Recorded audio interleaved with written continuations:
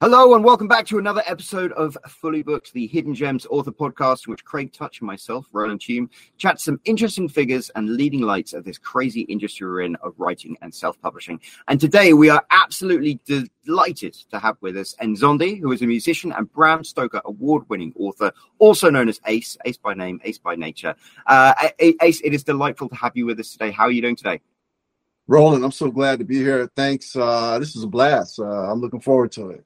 Well, we are looking forward to chatting to you. And of course, we wouldn't be here without the man himself, Craig Touch, the owner and founder of Hidden Gems. How are you doing today, Craig? Doing really well. Thanks, Roland, and welcome, Nzondi. I'm glad that you were able to take some time out to talk to us because, I know you're super busy, between writing. You've got an album on about 300, a single on about 300 radio stations. And then you're working on a 12-song album. And so your life sounds super busy, which is exactly what we want to talk about today because, not all authors are putting out albums as well as writing, but a lot of them are, struggling with just being busy with whatever else they have going on in their lives. And sometimes finding the time to write is challenging. So you have dealt with this, and you've figured out a way to. You had mentioned a very methodical way to sort of work writing into your schedule. So we're going to talk to you all about that. But why don't you tell us a bit about yourself and how you got into writing and what the music and all those things that are keeping you super busy, and then we'll get into how you're finding the time to write. Sure, thanks. I'm a son of a nurse and an artist. My father, Chris Assman, DC Hall, was not only an artist, he was an activist and a songwriter and a painter. And he created one of the top-selling black dolls in the nation at that time, a doll called Huggy Bean. He wrote a song that's very, very popular even to this day called So What. He wrote the lyrics of So What, sung by Miles Davis.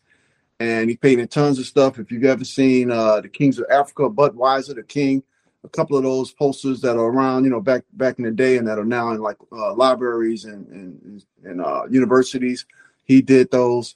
And he started the Black is Beautiful movement back in the late 50s and early 60s. So, all of that kind of just oozed out of him and into me. And, I started out as a school teacher. I was in education for 13, 14 years in New York and then in LA. As an associate director of education. I have been a director of a few programs in education. And there was this void. I mean, I've always been a writer, from writing King Kong to Godzilla to Spider-Man to all kind of different comic books, just drawing and writing stories and telling ghost stories to my little nieces since I was, I can't even remember, since the first time I saw Abbott and Costello meets Frankenstein, I think maybe. And, I've always wanted to write, but never really learned the actual specific details and, the nuances of, what it means to write a novel. I thought I was a writer. And when I first started dabbling in philosophical, epitaphs and, and little stanzas and poems, I thought I could write a book. But, it was when I just had this big void and I quit my job at the Civil Learning Center and started learning how to write. And it took me about 6 to 8 years. And I, finally kind of got it down and sold my first novel. And the rest is history. I love writing, and so I'm basically an author by nature. And as far as the music goes, I always wanted to do music kind of like what my dad did. But it was kind of like it was like a girlfriend that you broke up with. Yeah. And you see her years later and you say, "Oh, hey, how you doing? Let's want to have some coffee sometime?" And you go out with her again. And you remember why you broke up. And that has always been my relationship with music. That's hysterical. So music's always been like a love-hate. But, really through my book that I'm writing now, which is my 5th book, my 4th novel that I'm writing now, some of the characters play in a band. And, I got inspired to kind of write some songs. And next thing you knew, I called up and got the drummer from Puddle of Mud, Dave Moreno. He played the drums on it. On my track, and Fredro Starr, who's in an iconic group called Onyx, and he's an actor, and he got on it and did his little thing, and I came out with a rock song called Teenage Rock Star based on the character in my book, and now it's on close to 300 radio stations. So yeah, that's me in a nutshell. Wow. I mean, you're a busy guy, which is, yeah. It's nice to have all these connections. Like if I decided to write a song, I wouldn't have anyone to call. Maybe I could call you now, but other than that, I've got nobody who's going to be playing the drums and the. Yeah. Okay. Well, I get it. I get you've got all this going on, and finding the time to write is challenging. So, how have you started to figure out how to work that into your schedule?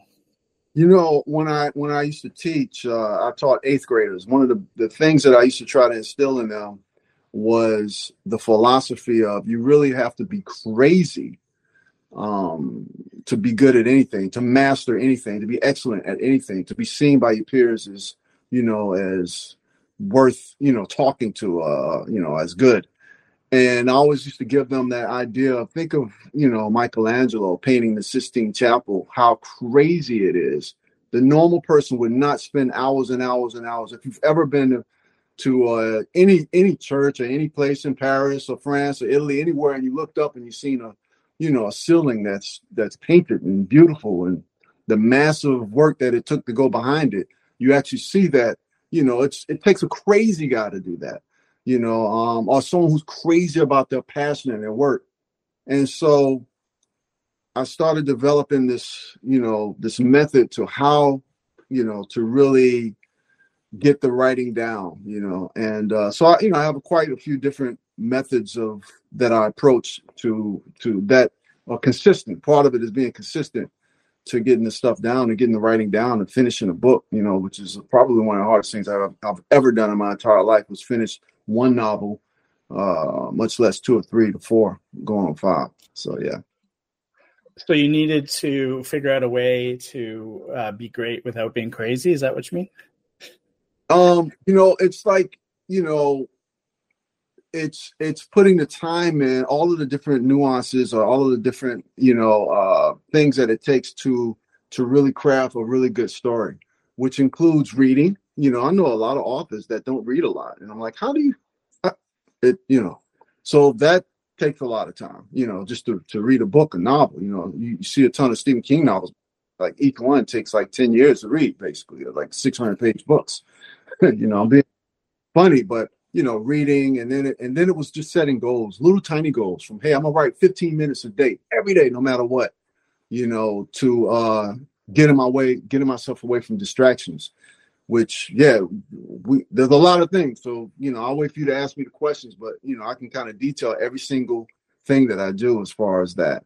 So, I mean, you right off the bat, there's something that writing 15 minutes a day. I mean, I know, and Craig knows, and any self-published author knows, the key to success is to keep writing, but it's so easy to have a day where you don't write anything, and that turns to 2 days, and that turns to a week, and then suddenly you're like, what can you do? Whereas if you write every day, you can't help but end up creating something that has value. Yeah. A quick story. When I first started writing, I said, one of the things that I had to do was get myself around writers. So that was the first thing I did. I said, I got to get myself around people who are engaged in this process of writing, who actually put out books, And so I joined the Writers Society. So that was one of the first things I did. I joined the Writers Society, did a lot of volunteer work, and that led me to meet a lot of different writers. In the society that I was in and volunteering for, we went to a lot of cons, a lot of conventions. And next thing you know, I became the vice president. It took me a couple of years. I became the vice president of that. So now we would have these speaking events, and we would have different great writers come to speak to our panels and to speak to our members. And one year, we had Ray Bradbury. Oh my God! Listen. The Ray Bradbury. Yes. Oh yes. Wow! And we used to meet in a library that we now call the Ray Bradbury Library. In Venice, in California. And the thing that he told me that stuck with me was, you got to go to the library every day. He said, go every day. And he said, try to write I don't really write a lot of short stories, but, this is what he told me. He said, try to write a story every day. Now, imagine if you wrote a story every day. Yes, that's 360 plus stories. And yeah, maybe a lot of them might not be good, but I guarantee you some of them will be really, really good. And that process that he put in my mind was you just got to keep writing. You got to keep writing, got to keep writing, got to keep writing, and put yourself in an environment that nurtures the writing. So joining the society, putting myself around other writers that had a passion for writing, and then putting myself in a quiet space where I could dedicate, 15 minutes, 20 minutes. It turned into like 6 hours, dedicate that on a daily basis. Or as, because I work in the entertainment business as a stand-in. So that could sometimes be 10, 12 hours a day on set, so I'd have to find the time to make it work while I'm writing and reaching those goals. And I change the goals up sometimes too. Maybe it was 100 words a day, 200 words a day, I missed a day. All right, so I got to do 400 words today. Whatever it was, I would create a different goal and try to reach that goal. So that's part of it. Wow. You've been doing this a while because Ray Bradbury died in 2012. So that was, you've been at this for a good amount of time. Yeah. You look pretty young to me. I wouldn't have thought you were that old. I turned 57. Oh, my God. You don't look a day over, 40 to me. But Thank you. I'll take that. Okay, so let's go through some of the steps then. How does this get started? What do you do first? Okay, so the first thing I do is and each it's funny. It's kind of like if you have any of you had children. Do you have children? Yeah, I have a couple. I have 3. Okay, so if you have more than one, you totally get this. For me, I had 2 boys. I raised them since they were 2 and 4 years old, and which means they're not my biological, but I raised them. Now they're 27 and 25. So since 2 and 4 is very young. And I realized each son is different. Like you try to, work with this, I'll treat it, it's that different. They have different sensitivities, different likes, different, they respond to things differently. So for me, each book was different. Each approach was different, So, but for the most part, I would sit down and I would just kind of write the story. I'll let the characters talk to me and I just kind of write the story. So that was the first thing, just kind of get it down. Just start writing, just get it down. Try not to worry about too many mistakes or, try to clean it up at editing. Don't do too much self-editing. I would just get the writing down. Actually, let me go back. Before I did any of that, I had to get rid of the distractions. So I started trying to write at home, which is probably why I'm, divorced from my third wife, because I'd leave home. I'd have to leave home. I'd have to get out of there. So I'd have to get out of there. And before I started going to the library, after I met Ray Bradbury, I'd go to Starbucks, listen. I'd bring a bottle of pain pills, ibuprofen, and I turned my phone off.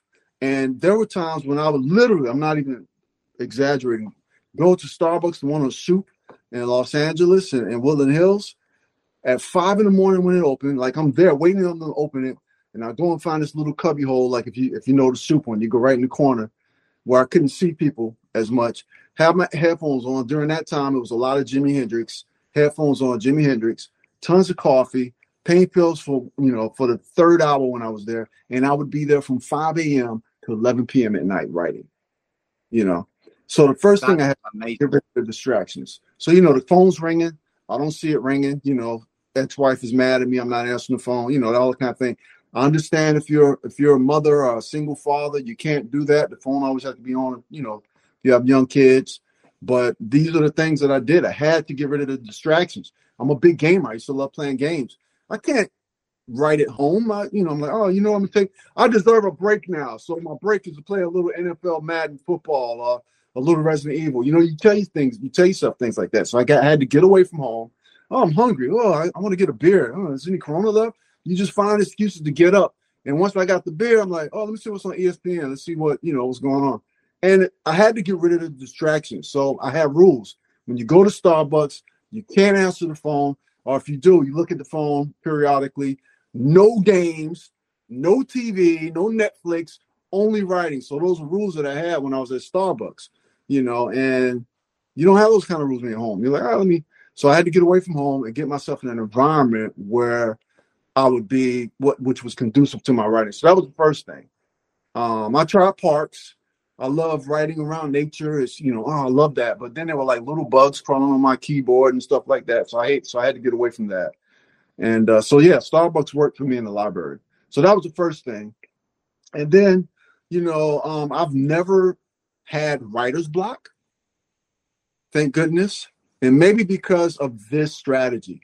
Whenever I don't have the story there to write, per se, the plot to write, it's not moving forward, I work on details. I work on characterization. I work on, hey, I use this building, for my setting. Was this building the right building in New England at the time in 1980? Is this, so I look up the architecture. So I look up details. I'm flying my character's flying a helicopter. So I look up, how in the heck do you fly a helicopter? I can't be too general. So I would look up different little details, science, to see if the science was right. And then by the time I spend researching, 2 or 3 hours have passed. That's a productive day. So sometimes if I wasn't writing, I would do details, idioms. What were they saying at this time period in South Carolina, in the 80s? What is it? Might be different. Do they call it pop or fizzy? Do they call it soda? Different things like that. And that helped me get some really crucial stuff down to make my writing tighter and more polished. So I did those things as well. I can keep talking. I don't know if you have more.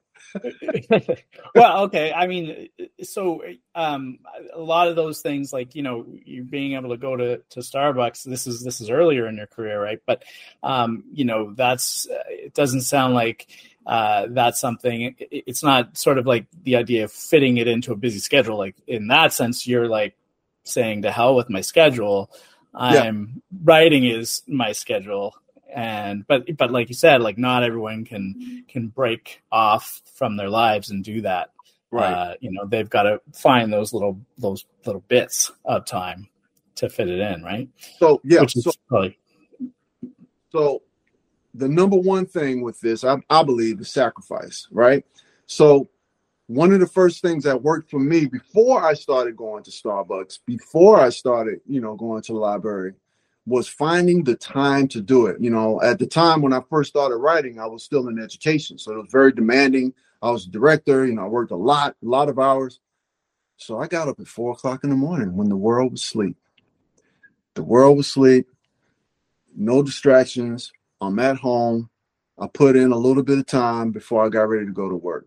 I was tired as hell during the day, but, that was how that is probably the best advice for someone who can't, work around their schedule as much. I'd have to work outside of that schedule, which was, for me, was early in the morning, because late at night doesn't work. You're tired, the day is gone already.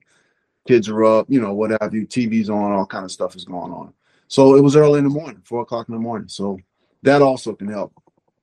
I haven't been doing that so much recently, but I remember I used to do that, and I found it amazing because you were downstairs, you were, you had your coffee, you were fresh, and there were no distractions. My kids were still asleep. My wife was still asleep. The house was quiet. And I remember when I was able to fit that into my life, it was incredibly productive period.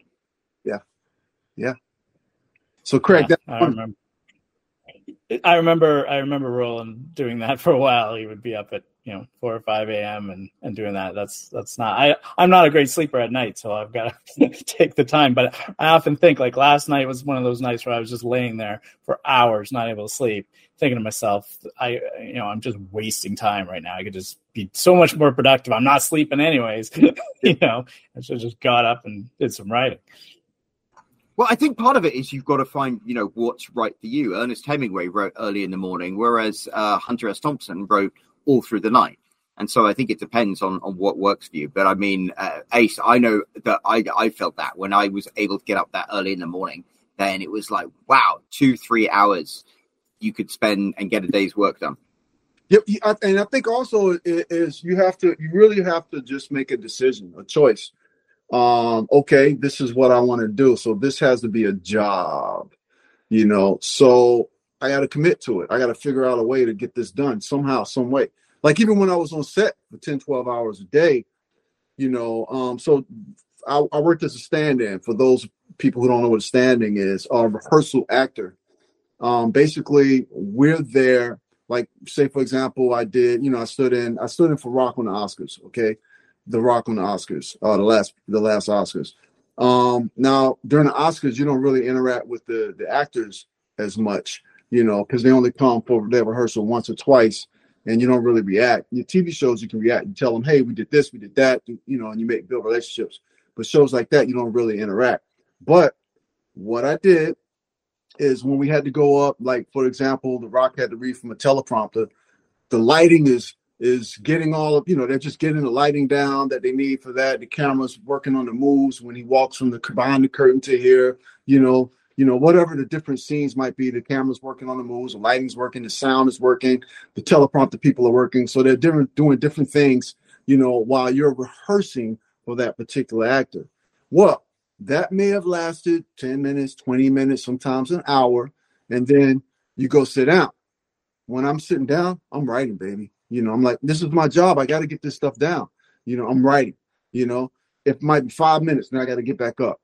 I had to make the decision that, instead of my other friends who are like over there talking and going getting a banana, a bagel, I can't do that. I got to get this down, because no one's going to do it but me.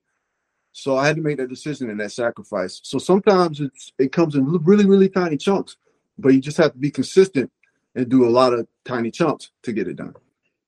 So I will say one thing that might help with that, which I find myself doing, is like if I'm waiting for my kids or I'm waiting the line at the checkout or something like that. Yeah, if you're thinking about the sentence that you're going to write and you kind of have that in your head, and then when you've got the 5 minutes, you just write that sentence. But it's kind of like just because you are unable to physically write because you're doing something else, if your brain is not active, you can think about what you're going to write when you manage to get there. And it's almost like downloading it. Obviously, you can't do paragraphs of it, but if you've got a chance to like write a single paragraph and you think that paragraph off in your head and then you can hammer it out and then go and do something else, means you can be productive even when you're not able to be productive. Correct. Craig, have you ever tried this? I only usually do this when I'm starting a book for the most part. On the way to work, which usually is somewhere between 15 minutes to an hour because I work in different sets, I turn the radio off and I do just what Roland was saying. I go in my head and I'd go over the scene in my head over and over. Sometimes I'd say, you know what, the character, she would never say that, and I'm just going over and over in my head. So by the time I get to work, I get to a place where I can write, it's in my mind, it's solid. I know exactly what I want to do or how I want to fix it. To me, that's writing too, Yeah, for sure. I mean, half the time that's what's keeping me awake is all the stuff spinning around in my head. Can't turn that. There's no off switch that I've found. Yeah. Or in the shower, you've got no distractions in there. You're doing your hair and you're just thinking, and you're thinking about a lot of my greatest ideas come to me when I'm there because I've got no distractions at all. It's rote. I don't have to think about what I'm doing. So your mind wanders and you just, you think about all these other things. So when you're taking those times, when you're standing in or when you're in the grocery, what are you writing on? Are you bringing a laptop with you or are you doing it on your phone or? Whatever I can write on. I've been in Hooters writing on a napkin before. It's really whatever I can write on. I don't pull out a book, but I even write in my books, books used to be really sacred to me. Like, oh, don't touch my book. Oh, the page folded. Now it becomes research books, highlight different areas that I thought was really cool. So I may even write, if I don't have anything to write on, I might write in the back of the book, this idea, that idea.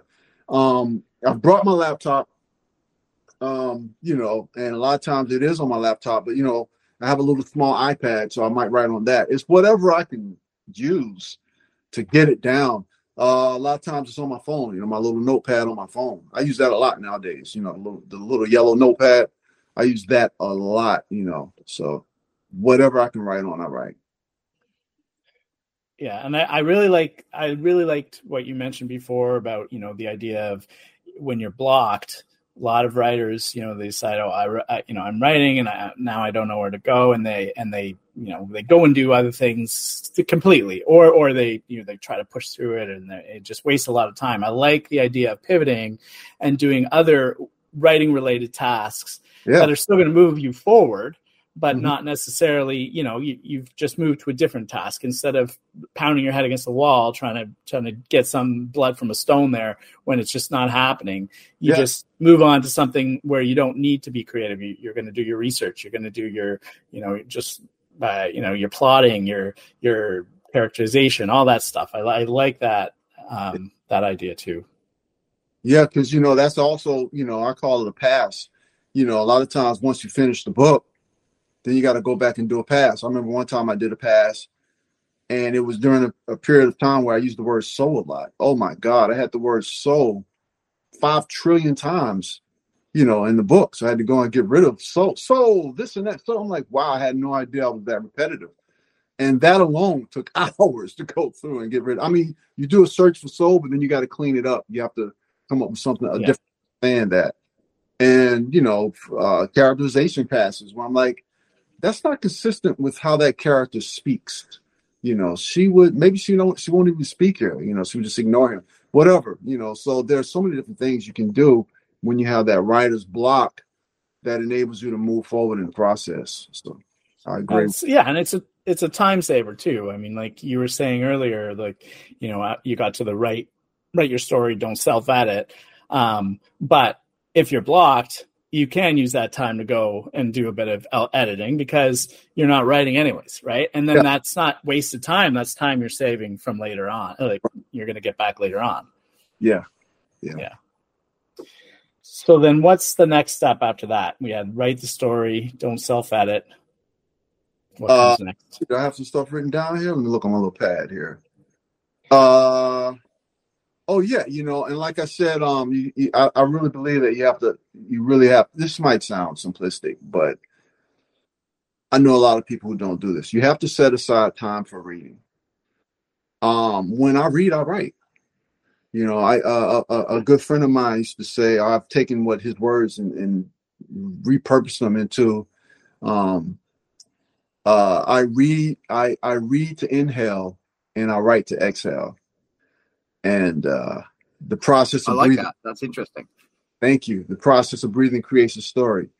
And so, it really is that. When I read, I'm like, wow, this character's doing that. Oh, a lot of Lee Child books, I don't know if you see, you can't see him way up here. My Lee Child books, that character, he just does such really cool, kick butt stuff. And Lee Child is really, really, he really is descriptive in how he explains how things are done, Yeah. And just reading that gives me that aspect. Like a lot of the writers that I love, each one of them have something about them that helps hone, skills that I want to have in my writing. Stephen King is really good with characterization. Oh my God. That's why his books are so long. You really know the characters. Like I said, Lee Child is really good with descriptive writing. And so, Laura K. Hamilton with her Anita Blake series is really good with personality, and having that female that just has spunk. And of course, not romance, but not eroticism, but just sexiness. She's really good with that. And so each one of those little details, Octavia Butler, each one of those little details, from reading a ton of it, allows me to be able to, it comes out in my writing, but through my own style and through my own, way of thinking. So, another one of those processes is reading. I read to inhale, I write to exhale. Now, it sounds like you read quite broadly as well. I remember Stephen King's always like, you need to read as much as you write, but it's like to go you mentioned 2 very disparate authors right then. And so what is your approach to books? What do you like to read if you have such a broad reading? I'll break it down to you like this. So for my novel, Awari Mosaic, that won the Bram Stoker, I wanted to write. I always wanted to, actually, before when I used to want to be an actor, I wanted to be I wanted to be the Black Quincy. There was a show in the 70s called Quincy Medical Examiner. He was a forensic investigator, Jack Klugman. I loved him in Odd Couple. I remember that show. Yeah, man. So And he was just so passionate. He would yell, he would argue with, he was just so passionate. So I wanted to be that character. Since I knew I wasn't going to be that character, I said, maybe I'll write a character like that. So I basically took a young girl around 17, 18, put her in the metaverse, actually what I call the neuroverse, because a lot of things happen in their mind. So like the games they play are in their mind, it's not the metaverse, but the neuroverse. And I had to become a forensic investigator. So for that whole process, I needed to know mystery. I needed to have a badass chick, a kick butt chick. I needed to have, of course, horror, and I wanted a good detective. So I studied Quincy, actually watched the programs and wrote down line by line different things he did, the TV program. I studied Sherlock Holmes.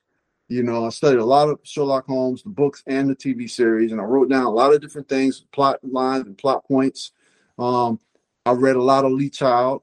I wanted to see what this character was doing, So that aspect helped me with the detective part, the kick butt part, So that's why it's kind of broad like that, because I read books that were specific to the type of details that I wanted to put and mold my character and my story around.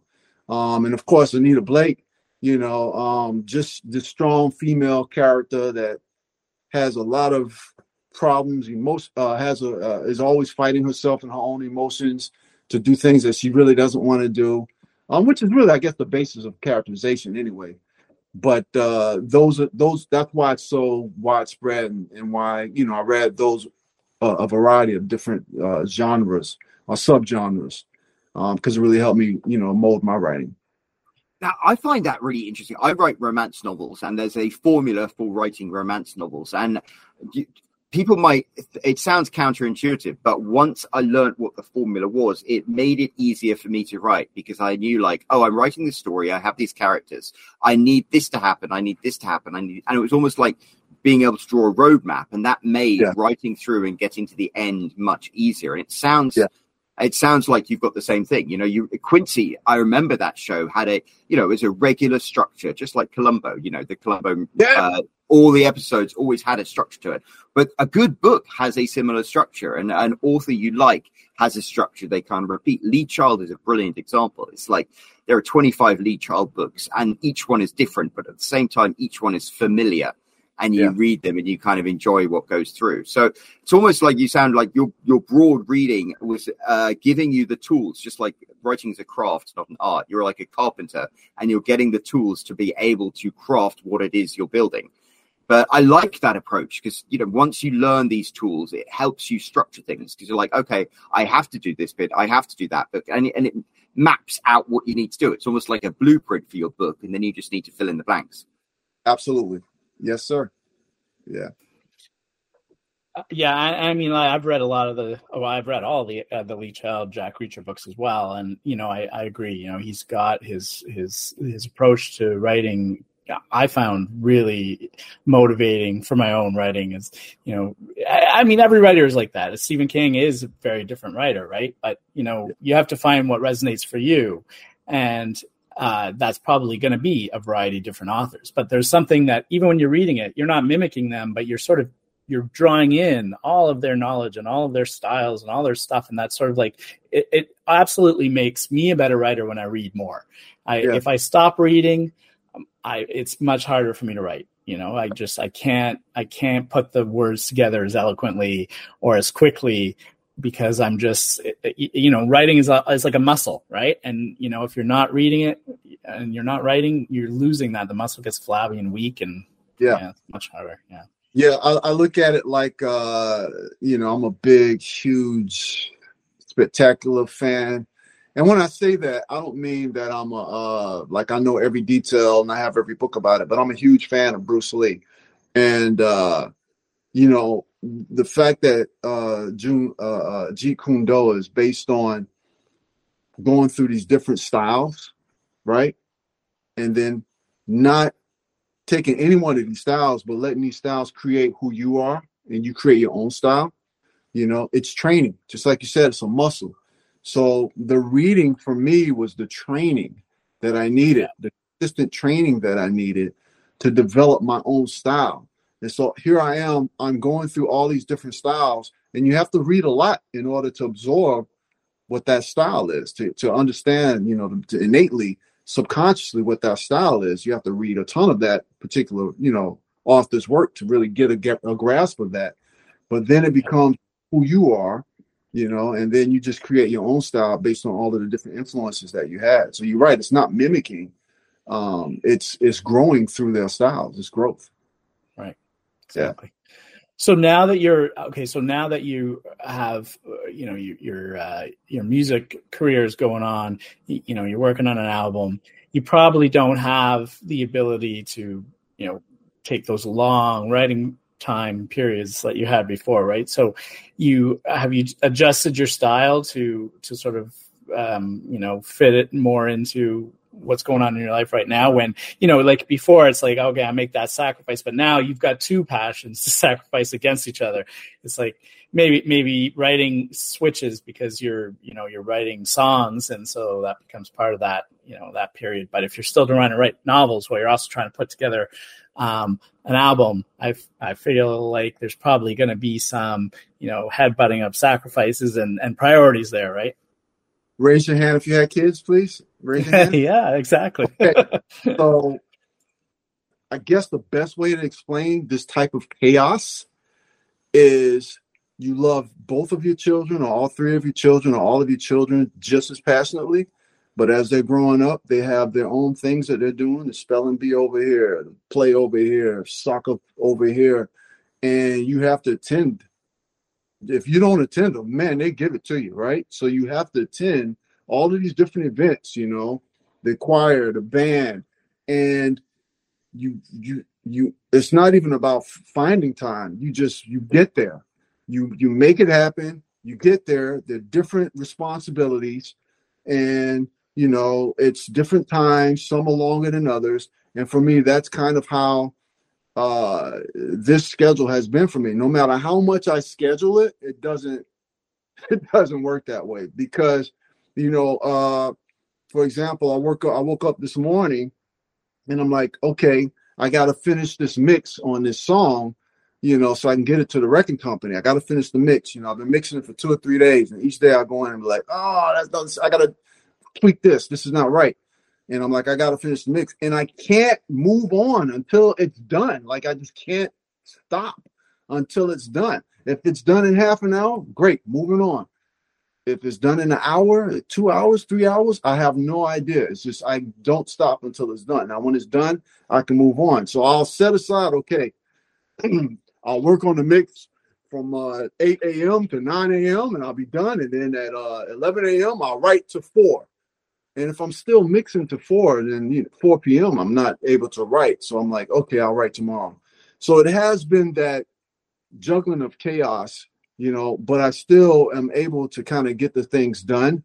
And then I make a promise to myself, as soon as you're done with this project, once this song is done, now you got to write. No matter what, you can't go back to the song. Even if it's egging at you, a new song, you got to finish, you got to write, you got to spend time writing. So I have to set those rules that, okay, I didn't get my writing down Monday, but I got to write on Wednesday and Friday, period, And so that's kind of how I've been juggling it. And then I'm a hypocrite, because then it doesn't always happen that way. But I just still try to set those rules to kind of get it done. So it's kind of like juggling, children's schedules in a way. It's like, you got to get it done, and somehow you get it done. Yeah, I mean, it probably doesn't work the same for everyone. Everybody works differently. Everybody has different ways that, that things work for them. I find, like setting a rule, not like I'll probably do this today. Like, it's a rule is, for me, much easier to follow than sort of just being like, well, here's my plan, I'll probably do that. Like for instance, I've been doing intermittent fasting, right? For a long time, we tried different diets, whatever. And I can't stick to them, because I like to eat what I like to eat. And, you can, I find it really hard to sort of like be like, oh, I can't eat that. You're in different situations where you can't eat certain things. But for me, not eating during a certain time is much easier. And to me, that's like a rule. And like, so 8 o'clock will come and I can't eat anymore. And at the beginning, it was a little harder, but it was like, I'd be like, oh, I want a snack. Usually I'd snack now, but I'd be like, no, the rule is I can't eat after 8. Right. And now it's like, it's so easy. It's so much easier, right. Because it's a rule, and people will be like, oh, like, they'll have something and they'll offer it to me. And I'll be like, nah, I can't. And they're like, I can never do that. I'm like, how can you do that? It's a rule. I don't know. It's my rule. That's on something really, really important that I always forget, because sometimes, I'm speaking to Roland and Craig. I'm speaking to you too, and we're writers. We've been writing for a while, but sometimes it's that person that just started, and they're like, "Yeah, but how? How do I get there?" And I forget that that's one of the most important things. And if you understand that there's a science to the how, then you can get to the how. And the science is this: it takes, I forget the exact number, but I'm pretty close. It takes somewhere between 50 to 60 times of doing something in a row, and it becomes a habit. So it's about developing habits that work. So again, if you develop a habit of writing every day for 5 minutes, which is nothing, that's nothing, 5 minutes. After you do that for about a month and a half, something eggs at you when you don't write. You're like, oh my God, I didn't write today. Like, it's something in you that just eggs at you. You have to build the habit of doing something consistently. So, I've done intermittent fasting as well. It was like no eating after 7 p.m. And at first it's kind of hard. Like, oh, I just want a little snack. I'm up, I want a little snack. It's 10 p.m. I'm watching the game. So I learned that I had to develop other ways of getting past that. But once I did it for a while, it was nothing. It was nothing to do, right. So I remember that I had to build the habit. So the science of it is, once you do something consistently for 50 or 60 times, which sounds like a lot, but really it's only about a month or 2 months. You start very small, in small increments, do it consistently. You develop a habit that you can't break. And that's what it is. It's turning a goal into a lifestyle. So once you turn it into a lifestyle, I think that's when you're able to make these rules. You have to settle, you have to make it a lifestyle. Then you can make these rules and you can set these goals and reach these goals, because now it's part of your lifestyle. Like eating.